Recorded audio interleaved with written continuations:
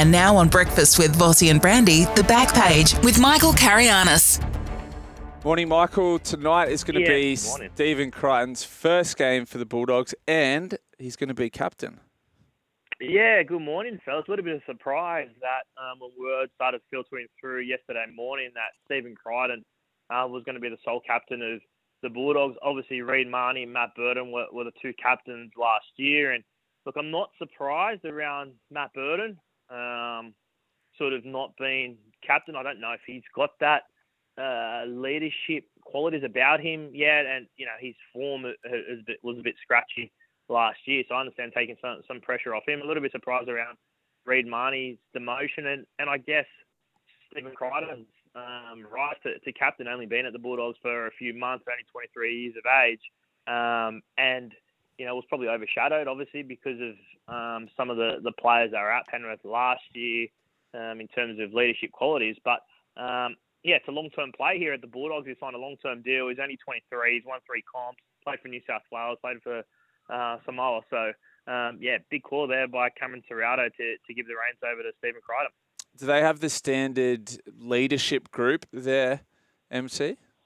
Oh, there'll be a leadership group, yeah. I think that's sort of common practice now at every club in terms of a handful of leaders that sort of filter through into the captain, into the head coach. So, you know, I don't think, you know, like Reid Marnie and Matt Burton will still be part of that sort of stuff. But, you know, it was interesting last year, the three, they had a leadership group, but it was sort of tiered with Rafa Talamarina as club captain, Reid Marnie and Matt Burton as on-field captains, co-captains. So they've all sort of been removed from those duties. I haven't committed to my top 8 or, you know, order of the 17 teams. Brandy sort of let the cat out of the bag yesterday. Bulldogs aren't in his 8. Are you prepared to say, Michael, let's go early crow on the Bulldogs this season? Are you on the Bulldogs bus, or do you have them missing the top 8? I have them missing the top 8. I think they need to improve on last season and show a fair bit more than they did last year. Last year was disappointing in terms of wins and losses for them because of the players that they've bought, and they bought some more this year. But, you know, I've got concerns over their halves combination and their middle forward. So until they can rectify that, I don't think they'll be in the 8. They should be pushing at some point to be challenging to the top 8, but not for. They won't finish in the top 8 for mine. Sorry, Missile, but you know. Hurts, Vossi. Well, maybe you'll change your mind after tonight's famous victory against the Sharks. Oh, it'll take a miracle to change my mind over a trial. Well, hang on a second. Now, where are they? Well, the Bulldogs. So there's only a few teams that can win the pre-season challenge, by the way, aren't there? There's only a few. Like you got to win both your games, and you got to get maximum points. You got to pick up the 15. The Bulldogs are a bit of a chance.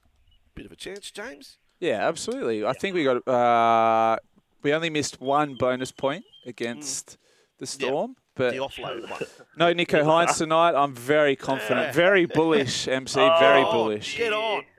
Get your grand final tickets. Grand final tickets, Bulldogs. Hey, MC, there's been a warning to players over in Vegas by a top cop who's warning them about drugs. Yeah, it's Kendall Bell is his name, and he was in charge of security for the Super Bowl in Las Vegas recently. And he spoke to players and coaches last month just about all the warning signs. But apparently it's the drug fentanyl, which is the one that he's put them on notice specifically over. He said it's obviously quite concerning and it's causing some damage to young people. So we had the honey traps last week, a little bit of a warning around that. And now he said specifically the drug fentanyl is one that's causing some issues for them over there. This is just a little preview, sneak peek. I've got some warnings as well for all the players and media and staff and you, Vossi, that are going over to Vegas. That's in the Missiles mailbag coming up a bit later. Oh, wow. I think the problem with the fentanyl is a lot of the cocaine in America at the moment is being cut with fentanyl, which is causing a lot of issues over there as well. Hey, NRL interests, Kurtley Beale. Now, this is surprising to me, MC. Kurtley Beale, he's 35 years of age. Yeah. Are NRL clubs legitimately chasing his signature? I wouldn't say chasing, Missile. What I would say is that there's been definitely some discussions, and one of the clubs that have had discussions around potentially pursuing Curtly Bill as the Bulldogs, and they seriously considered it, and obviously he had his court case going on, so there was going to be no movement until that wrapped up. But now that's all done and dusted, there was definitely a consideration. But I think the Bulldogs went a little bit cold on it because of the pre-season form of some of their players and what they've been able to produce at training. But Curtly definitely has an ambition to play in the NRL, but I think that time might have just passed him by at 35. But there's definitely interest from his end of potentially playing in the NRL, and some clubs have spoken about it and thought about it, but whether or not they hit the go button, I'm not sure. Does he have a Super Rugby club currently? I don't think so. I don't think he does. I think he's a free agent and he's looking at France, right, probably to go resurrect his career. But I think the hard thing is that no club's going to throw any money at Curtly. Really, it's going to be a shot in the dark sort of thing, just to see if it does work out, and whether or not at 35 he's prepared to take that risk on a lower wage. I'm not sure.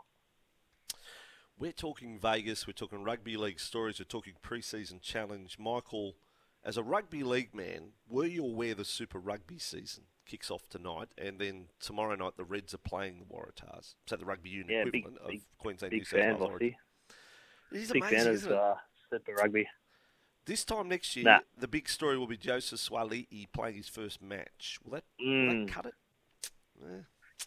Yes, for me it will, in terms of watching the highlights, potentially. I'm not going to sit there and watch the game, but I remember obviously whenever players have crossed codes before, it's always you always follow them, right, loosely or from afar, and then I'll watch to see how he does perform at that level. But I'm not going to be sitting there watching it live, I don't think, unless I've got nothing else to do.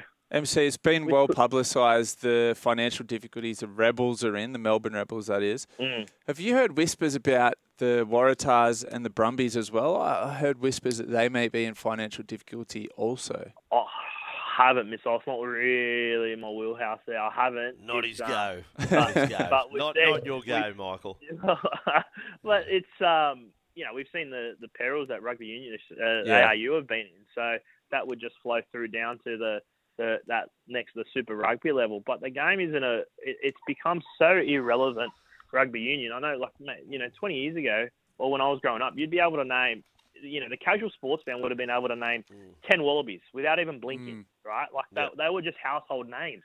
Now, I honestly couldn't, I don't think as a sports report, journalist, I know I'm in rugby, I could name 3, really. I think it's such a, the scale of decline for rugby union has just been momentous. It's just gone backwards at a rate of knots. Bossy, I have a rugby expert, actually, that I'm going to call on. He's a fleet-footed winger from the Rose Bay Bays, Charlie Goodsir. I'm going to get him to come in a little bit later and give us an update on the financial status of both the Waratahs and the Brumbies. Right, he's got concussion. He's not part of that club anymore. A few concussion issues. Feedback to what we've been talking about, Michael, on the text line. Vossi, Missile, Michael, just heard the news on SEN that Crichton is the new Bulldogs captain. I have my doubts as to this decision, as Burton and Marnie were not successful in their first year as captain. I don't like the idea of putting extra pressure on marquee players in their first year with the club. Overall, I'm very positive that 2025 will be our year, but we will at least be heading in the right direction up the ladder in 2024 from the old Berry. So the old Berry still holds hope for his team. Pick and stick, obviously, but Crichton, give me another.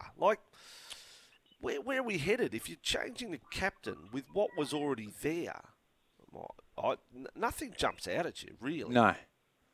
The Fox out on the wing. No. The most senior player is the Fox. Yeah. I don't have an issue with it. Cameron Serrato obviously has seen him train and prepare and knows what his team's lacking. But it was just a little bit of surprise around, Reid Marnie just has that leadership qualities about him, the way he plays and been in the middle of the field for 80 minutes, but his game sort of fluctuated a little bit as well at that back end of the year. Hey, Michael, I just wanted to ask you, you probably spoke about this during the week, but you're a Dragons fan. Luciano Leilua to the Dragons, 900K. Love it. It's not 900K. people need to. It's not 900. What is it So then? 900, like it's the Dragons have paid him less than 700 a year. Okay. He's copped that 4 months from North Queensland already, so he's gonna, he'll cash in this year, no doubt. But the Dragons next year and beyond have paid him less than 700, which I think's a decent price for where the Dragons are at the moment. 900 was the figure that he was asked for, but he's not getting 900. All right. Okay, one last one, Michael. Any chance that there's a question here on the text line that Taylor Swift and Travis Kelce will go to Henson Park this Saturday Arvo to watch the Mighty Jets? That's from Brad the Owl.